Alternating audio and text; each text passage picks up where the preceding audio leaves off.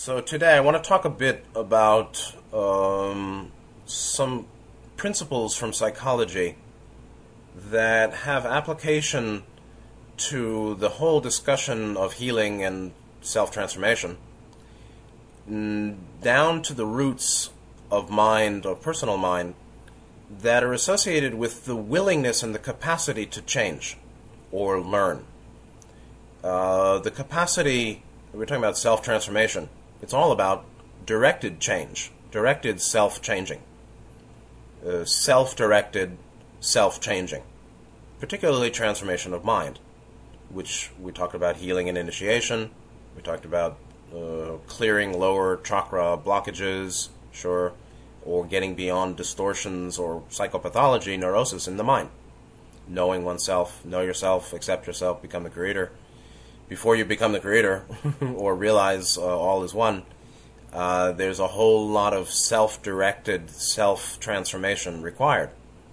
Even if there's no solid self, this body-mind-spirit complex is the self we seem to be having or working with.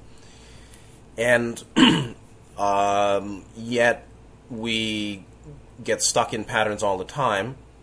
We have distortions in mind associated with chakra blockages as yet unreleased, or blocks unhealed, blockages that have not been cleared.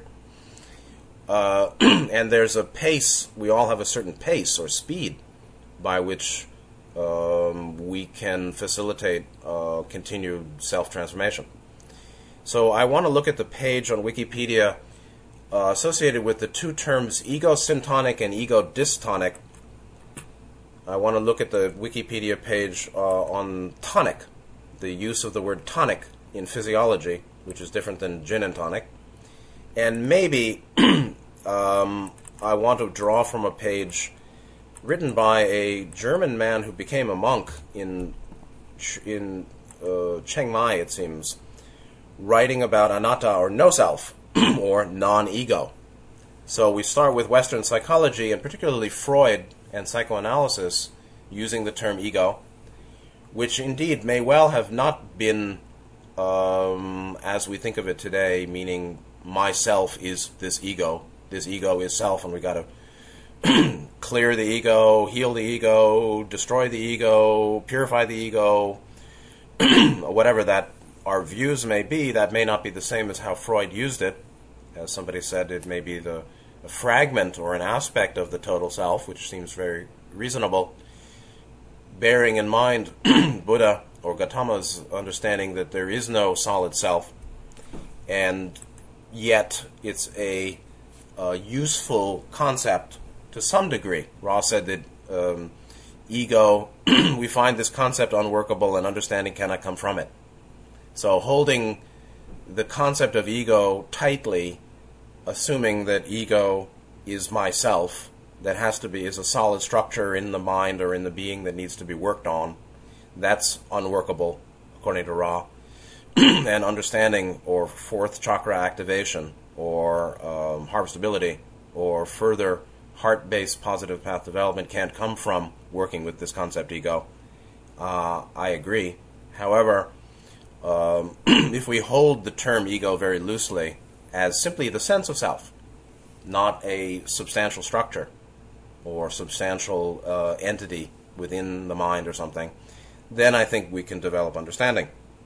And from the page anatta, before we even get to the page Wikipedia, ego-syntonic and ego-dystonic, the definition of this is not self, or non-ego, or egolessness, or impersonality. I would say insubstantiality also. Written first paragraph, is the last of the three characteristics of existence, ti lakkhana. Ti lakkhana means three lakkhana, meanings three characteristics, also called the three marks. The anatta doctrine teaches that neither within the bodily and mental phenomena of existence nor outside of them can be found anything that in the ultimate sense could be regarded as a self-existing real ego entity, soul, or any other abiding substance. So insubstantiality. There isn't a substantial real or objectively eternal self-entity that can be found upon analysis. Something like that. Going on, this is the central, he says, this is the central. I think actually impermanence is central. But he writes that this is the central doctrine of Buddhism, without understanding of which a real knowledge of Buddhism is altogether impossible. And I agree to a certain extent, yes. It is the only really specific Buddhist doctrine with which the entire scripture of the Buddhist teaching stands or falls. All the remaining Buddhist doctrines may, more or less, be found in other philosophic systems and religions, but the anatta doctrine has been clearly unreservedly taught only by the Buddha. Therefore, the Buddha is known as the Anattavadi, teacher of impersonality. Anattavadi, teacher. Teacher of selflessness, or teacher of the insubstantiality of selfhood, the teacher of non-ego, or the teacher of empty, egoic emptiness. And I would say that the central doctrine of Buddhism is impermanence, but anatta, or no self, or insubstantiality of identity. It's basically freedom from identification. The reality that there's no fixed and abiding identity that we can find as ourself, as a selfhood. That actually comes naturally from an understanding of impermanence or anicca. But it's very true, and it's a very important point, and it's very consequential that in Buddhism, that Buddhism itself is indeed the only religion or philosophic doctrine that propounds the reality of anatta, or the unreality of substantial selfhood. That's really true. And that's, people can get into trouble with this, yeah, sure. People can get into depersonalization, dissociation, self-denial, or emotional process denial. But those are problems with, using the medicine wrongly, not the medicine itself, as the teaching as medicine.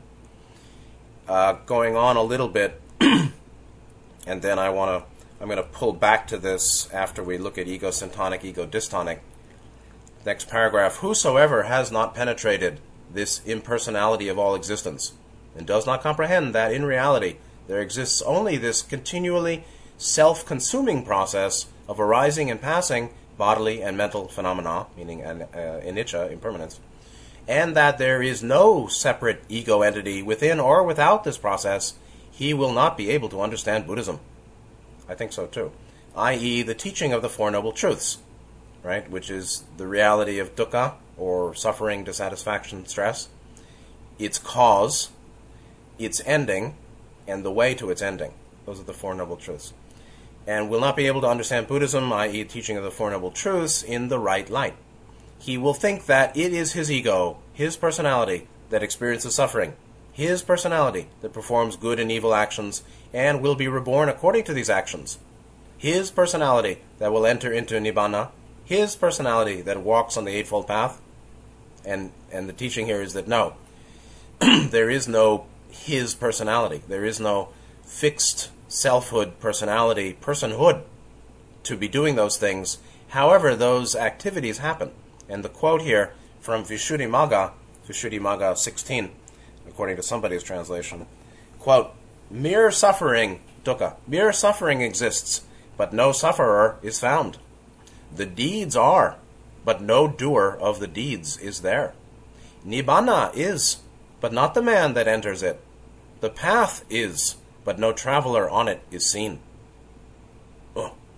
And so this is actually a formulation of the Four Noble Truths in light of anatta. And anatta, no self, selflessness, as based in anicca, impermanence, as the frame by which we can understand the Four Noble Truths. So the first is the existence of suffering, or dukkha. Mere suffering, dukkha, exists. No sufferer is found. So dukkha appears to exist, or dukkha is experienced indeed, but no entity that is experiencing the dukkha can be found if you keep looking. Indeed, find yourself. Like Ramana Maharshi said, search for the ego. Good luck. See what you find. You'll find emptiness. The deeds are, but no doer of the deeds is there. And the deeds, particularly deeds that we can say, his personality performing good and evil actions and rebirth according to those actions. Karmic seeds are sown. Action in body, mind, and speech, meaning physical behavior and thought and speech, is occurring. But again, no fixed entity within can be found. And so, likewise, the cause of suffering is there by our deeds, or the activity of thought, word, and deed, physical. Those actions occur, and they give rise to dukkha and suffering, of course, based on ignorance. But no doer can be found.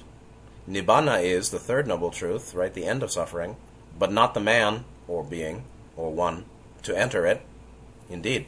And Ra talked about that too, that the adept, when the being becomes an adept and moves along the adept path, one finds that the one that started is no longer there.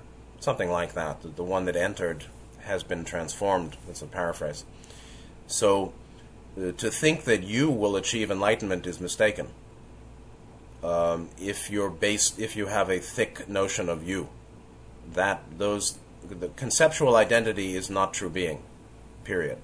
And so, conceptualization of identity isn't true being, or isn't our true identity. Presence, unfettered presence, is closer. The path is, but no traveler on it is seen. And so the fourth noble truth, the path to the ending of suffering, being Nibbana or Nirvana, is indeed. But there's no one, there's no fixed, separative, unchanging, or substantial entity, personhood, doing that path. Then we drop down into the lower realms, and we look at Wikipedia talking about ego syntonic, ego dystonic. And probably I'm going to keep this to just about a half hour today, and then next week we'll close it with another hour, I think. Ego syntonic, ego dystonic, Wikipedia, not a long page. These are actually critical terms. It's interesting that the page is so short. I'll read introductory paragraph, applicability, and the Freudian heritage, and try to keep my comments brief so we can pull through the whole page in 15 or 20 minutes. First paragraph, introductory. Ego syntonic and ego dystonic, D-Y-S-T-O-N-I-C. Ego syntonic and ego dystonic are terms used in psychoanalysis. Ego syntonic is a term referring to behaviors, values, and feelings that are in harmony with or acceptable to the needs and goals of the ego, or consistent with one's ideal self-image. Ego dystonic, also called ego alien, is the opposite of ego syntonic and refers to thoughts and behaviors, e.g., dreams, impulses, compulsions, desires, etc., that are in conflict, dissonant with the needs and goals of the ego, or, further, in conflict with a person's ideal self-image. So, we can say self-image syntonic, self-image dystonic, or self-syntonic, or self-dystonic, the sense of self. We don't have to worry about ego as illusory. The sense of self-image indeed is, or the sense of self as self-image, or the view of self-view, is apparently real, or certainly experienced. So there's basically that which is in harmony with or acceptable to, and that which is out of harmony or not acceptable to the sense of self. Syntonic, dystonic.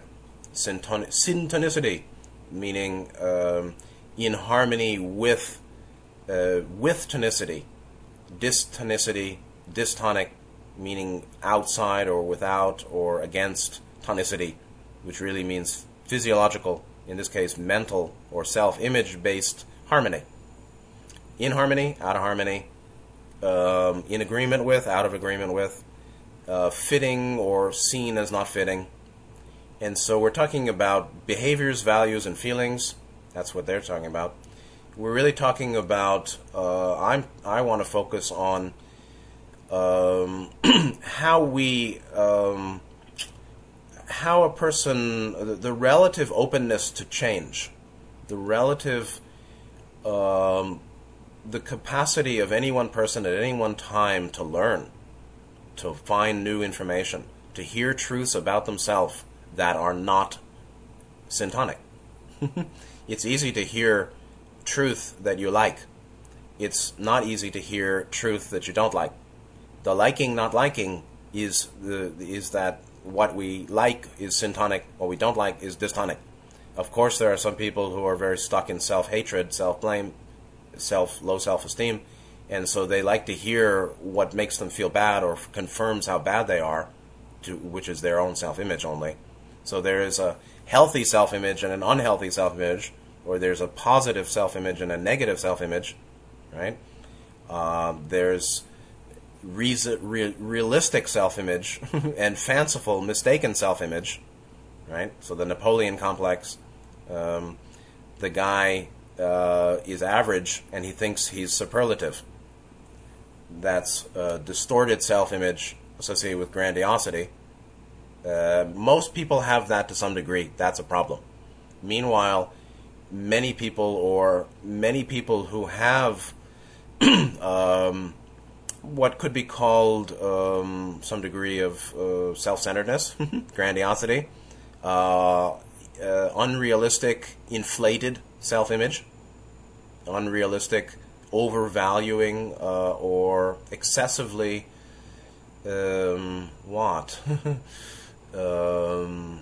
self-cherishing self-image, like I'm thinking I'm better than I am. I'm these qualities that are valuable or good, I have all them, or I'm all that good stuff. And the other is low self-esteem. I am bad, I'm a loser, I'm a failure. And so the matter here is that there are all sorts of variations of self-image. And then there's in line with the self-image, which may be realistic or not realistic, or quite realistic but not fully, generally is the case. Or some people who are completely very unrealistic self-image or self-view. Unrealistic positive, unrealistic negative, realistic or unrealistic. When it's realistic, it's not positive or negative. It's healthy and honest, meaning I know my strengths, I know my weaknesses. And even if there's no my or possession, okay, fine, we can, use the temporary illusion of self-psychology to move out of self-psychology.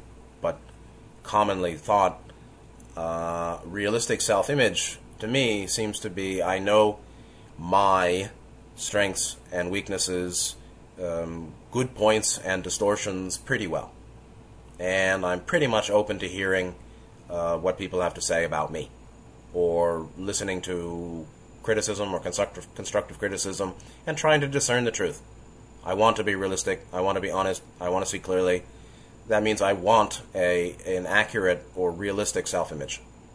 And I don't think a lot of people even have that commitment, but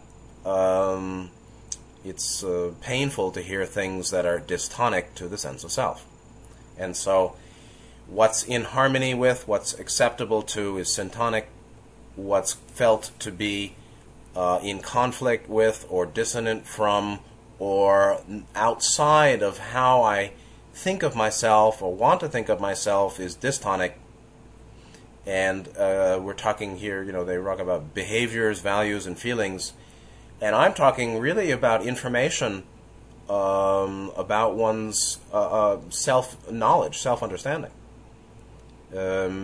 Certainly, somebody who values love will feel that doing violence is ego-dystonic. That's kind of simplistic. So that's behavior.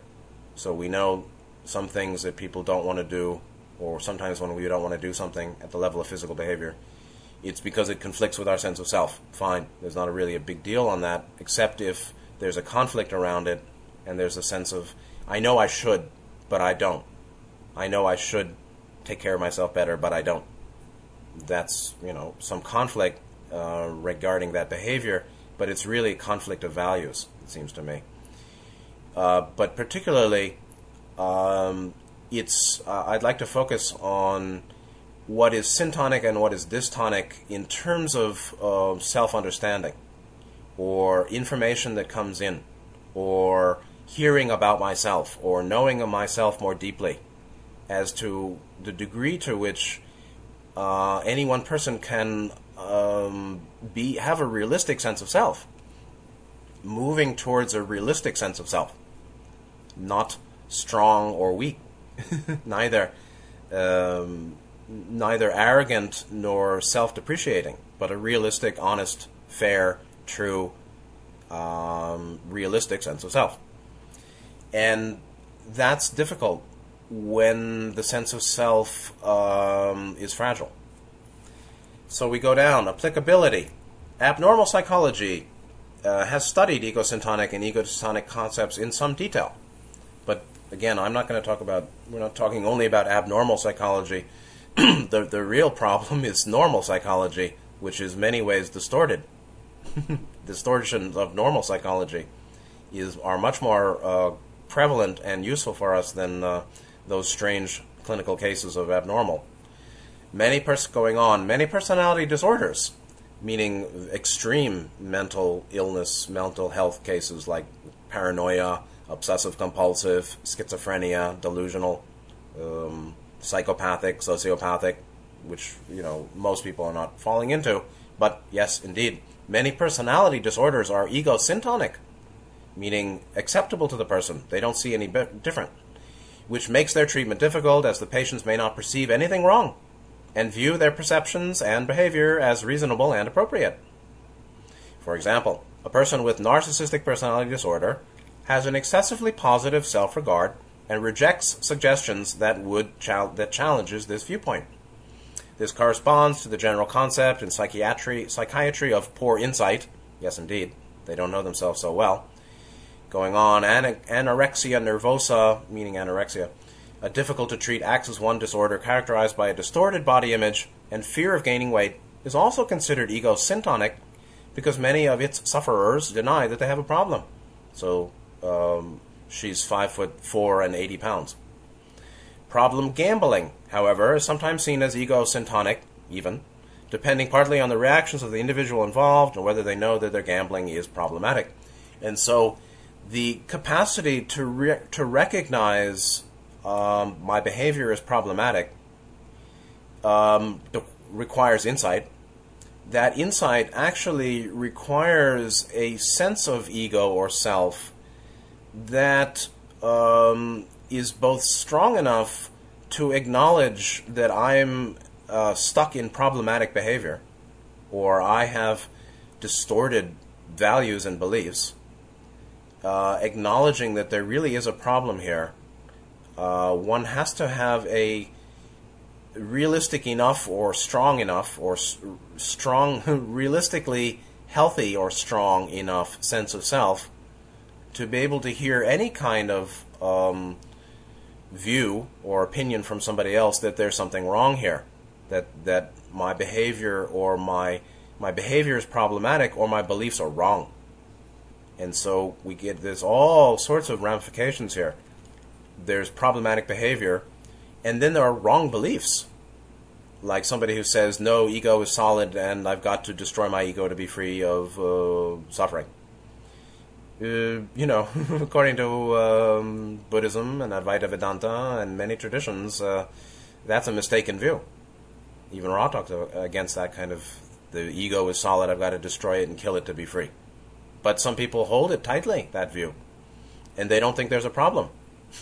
Because at a deeper level of mind, that fits some aspects of their self-esteem, or their self-image, their self-view. And so, it's very common indeed. There's one way of talking about the difference between neurosis and psychosis.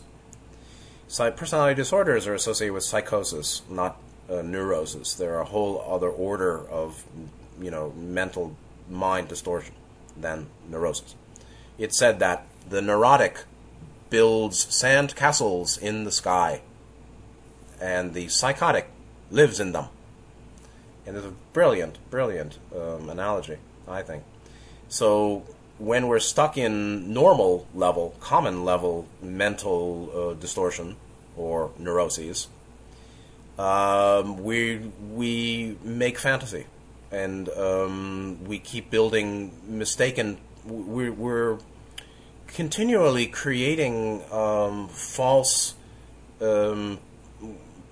opinions. We're living in mistaken view, or our opinions about our understanding is mistaken. We continue creating misunderstanding, or we continue misunderstanding. Obviously, we live in that misunderstanding, but not permanently. We come and go. In the case of psychotic or personality disorders, there is a relatively permanent inhabitation of distorted opinion, or really a false self-view and worldview.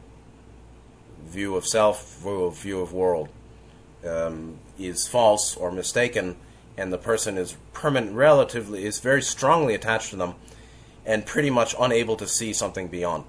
And so, in that case, like living in the sandcastle in the sky, people don't think that there's anything wrong, and they feel that their, perceptions are reasonable and appropriate. However, everybody is a bit psychotic. Everybody is stuck.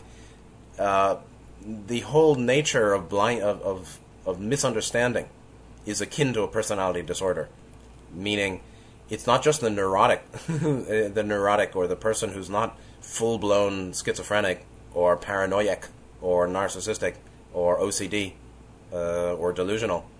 It's not just that kind of person, which is called personality disorder or psychosis, that lives in their sandcastle, actually, or lives from false view.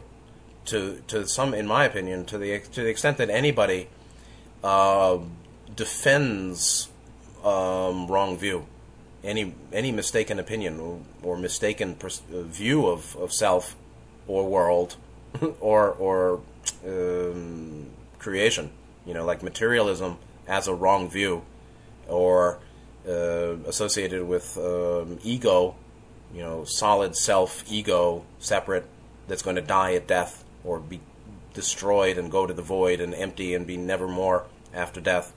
That worldview, self-view, to the extent that anybody holds it, they believe it, so they live in it. Sure, they'll defend it. They may not want to hear anything else. There are very few materialists, intellectuals, skeptics, debunkers, professional debunkers, who want to hear anything else. They're convinced they're right. That's a kind of psychosis. Because actually, logically, they can't be sure they're right. They just believe they're right. And so, this kind of collective quasi-psychosis, the psychosis of the veiled 3D mind, the 3D veiled mind, with great distortion, all the way up until until insight and freedom from such distortions by, awakening to the mistaken understanding and finding, replacing wrong view with a more accurate view of self or world or life. Before that time of transformation, there's a sort of quasi-psychosis in the mind. People arguing for their wrong beliefs or their mistaken self-view and worldview. It happens all the time. Going further, an illustration of the differences between an ego-dystonic and an ego-syntonic mental disorder is in comparing obsessive-compulsive disorder and obsessive-compulsive personality disorder. All right, so one is neurotic, the other one psychotic or personality disorder. Obsessive-compulsive disorder, not the extreme, is considered to be ego-dystonic as the thoughts and compulsions experienced or expressed are not consistent with the individual's self-perception, meaning the patient realizes the obsessions are unreasonable and are often distressed by their obsessions. In contrast, obsessive-compulsive personality disorder is egosyntonic, as the patient generally perceives their obsession with orderliness, perfectionism, and control as reasonable and even desirable. And so that's kind of not unusual. And so the basis of how we're stuck, or us, all of us stuck wherever we're stuck with our particular configuration of lower triad blockages and our particular core beliefs associated with self and world, to whatever degree those are distorted, we're stuck, or we perpetuate those distortions. And in many ways, what that is taking that which is distorted as egosyntonic, meaning there's an acceptability to our views, and views of self, view of world, and even value scale of values. We consider them right and good and acceptable, or true and accurate, and therefore egosyntonic, or in harmony with who I am, who I feel I am, or how I think reality is, and don't realize that they're actually mistaken. So there's false ego-syntonicity, false or unhealthy, unskillful ego-syntonicity, which is basically regarding that which is harmful to me as that which is good for me. Gautama talked about this all the time, taking the unskillful for skillful, and taking the harmful for harmless, and assuming that we know, or we're in the right. We are not distorted when we are distorted, or that there's no distortion when there is distortion. We think that there's no ignorance when there is ignorance. And so we become full of ourselves, or we become a bit arrogant, or we are not receptive to constructive criticism, or we become defensive, or we walk around defensive, or we're not really open-hearted. And so open-hearted is the opposite of that. And open-hearted with wisdom basically means I'm willing to see what's not true. And where I'm mistaken, I want to be corrected. And I'm careful before I assume I know for sure. And so then in this difference between OCD and OCPD, obsessive-compulsive disorder, obsessive-compulsive personality disorder, in the one case, the person realizes there's a problem here. In the other case, the person doesn't. And that's the difference between knowing that my current understanding is limited and mistaken, or my views are perhaps mistaken, or my views are mistaken indeed, and you know more than I do, or that opinion that you're sharing is right and I've been wrong. That's very difficult for most folks, for all of us, to the extent that we have a fragile sense of self, or a sense of self that's not grounded in truth and virtue. Finally, the next section, Freudian heritage. And actually, I'm not sure. I'll just go through this quickly, and next week we'll wrap it all up. Freudian heritage. Ego-syntonic was a term, or was introduced as a term in 1914 by Freud On Narcissism. We can look at that sometime. And remained an important part of his conceptual armory, meaning a collection of weapons, but that's a silly way of putting it. Freud saw psychic conflict arising when, quote, the original lagging instincts come into conflict with the ego, or ego-syntonic instincts.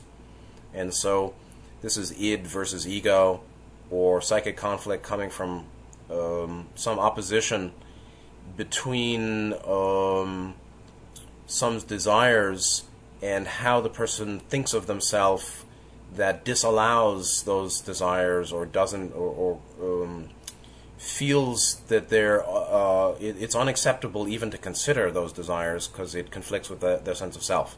So, desires that are considered ego dystonic, while actually they may be helpful for the person or necessary to at least consider for general, better health or to be honest and well.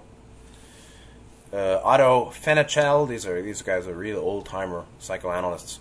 Otto Fenichel distinguished between morbid impulses, which he saw as ego-syntonic, and compulsive symptoms, which struck their possessors as ego-alien.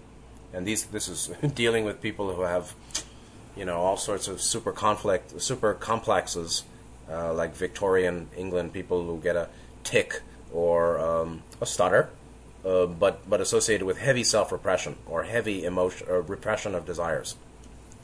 So, morbid impulses, which can be ego-syntonic, meaning the person allows them or feels that they're okay, and then compulsive symptoms, meaning some kind of symptomology of some serious problem that they feel is ego-alien, meaning it doesn't fit me, I don't know why this is here. So a lot of this is about integrating a deeper self-understanding and self-acceptance that integrates that which we feel is not me, but it arises in body-mind, and they don't want it. And then they do heavy repression against it. That leads to all sorts of strange symptoms, compulsive symptoms. Anna Freud stressed how differences which were defenses, which were ego-syntonic, were harder to expose than ego-dystonic impulses, because the former are familiar and taken for granted. And that's a very deep... Anna Freud, I think daughter of Freud, of Sigmund, stressed how defenses which are ego-syntonic are harder to expose than... and so defenses that are ego-syntonic really means how I don't want to hear what you... I assume you're wrong, or I assume that's not true, or I assume I'm right. But actually the person's stuck in defense mechanism. It happens all the time. And in fact, we might want to look into that. Defenses or avoidance or ways of not seeing truth that we use to avoid changing and learning and growing and healing, yet they're ego-syntonic, meaning the person feels that's just me. I'm just this way. Or how dare you say that? Meanwhile, what's said may be true and important. So that's heavy, actually, and that's really where the problem lies, is defense mechanisms, avoidance, unwillingness to develop insight, the process, the procedures by which we avoid insight and avoid healing and avoid self-understanding, processes which actually feel familiar and safe, and we strongly support to our own detriment. That's the problem. Heinz Hartmann, and after him, ego psychology also made central use of the twin concepts, syntonic, dystonic. Later psychoanalytic writers emphasized how direct expression of the repressed was ego dystonic, and indirect expression more ego syntonic. So direct expression of the repressed, people have a hard time with their catharsis. It feels alien to me, this great sorrow or anger or fear. It's felt to be dystonic, when actually it might be very helpful, but certainly doesn't fit the sense of self, the current sense of self. So a limited sense of self, the breadth and depth of the sense of self, the purity or transparency or metaphysical reality, degree of metaphysical reality of the sense of self, determines the scope of what's considered syntonic and dystonic, particularly dystonic, meaning the smaller the sense of self, the greater the range of what's considered outside what I'm willing to consider. And the greater or more honest, not narcissistic, but more honest and realistic and more metaphysically accurate the sense of self, the greater the space in which we can consider so-called ego syntonic, or we can listen and hear and consider that the sense of self is broad and deep enough, realistic, broad and deep and realistic enough to hear much and consider much, and not get defensive and upset and freaked out about things, and be willing to consider rather than reflexively reject or meet with complex, subtle defense mechanisms. And so indirect expression, more egocentric, and again, that's how the person thinks of themselves, their self-view associated with expression, and what expression is acceptable to how I think of myself and what expression is not acceptable to how I think of myself. Right? I'm not the kind of person who just bursts into tears or goes raging or is paralyzed in fear or feels weakness or terror and panic. I'm not that kind of person. And so the more rigid the sense of self, the more is considered ego dystonic. And the more flexible, realistic, and I would say spiritually accurate, spiritually real, spiritually insightful, spiritually true, the sense of self, the broader the range of what will be felt to be acceptable or able to be received and at least contemplated. So 2150, the teaching from the book One Teaching is the measure of a mind's evolution or measure of a mind's evolution or development is its ability to accept the unacceptable. So the measure or a measure of the mind's development or a soul's development is its ability to accept the unacceptable, which means to accept what previously was felt to be unacceptable, which is an expansion of the range of what's considered egocentric and the withering away of what's felt to be ego dystonic, and even the rigidity of the sense of self, not just this, there's the space of the sense of self, the breadth and depth, and then there's the rigidity versus flexibility that has bearing on how much we can consider or accept to consider and contemplate and look into. But in general, to the extent that there's any fixed sense of self, which is of course ignorance, avidya, and not understanding of anatta, to the extent that there's any rigid sense of self, fixed sense of self, we will have preferences.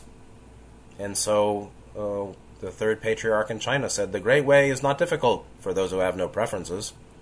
It's just not too easy to get to that point of freedom from preferences. And have no preferences may even be a poor translation.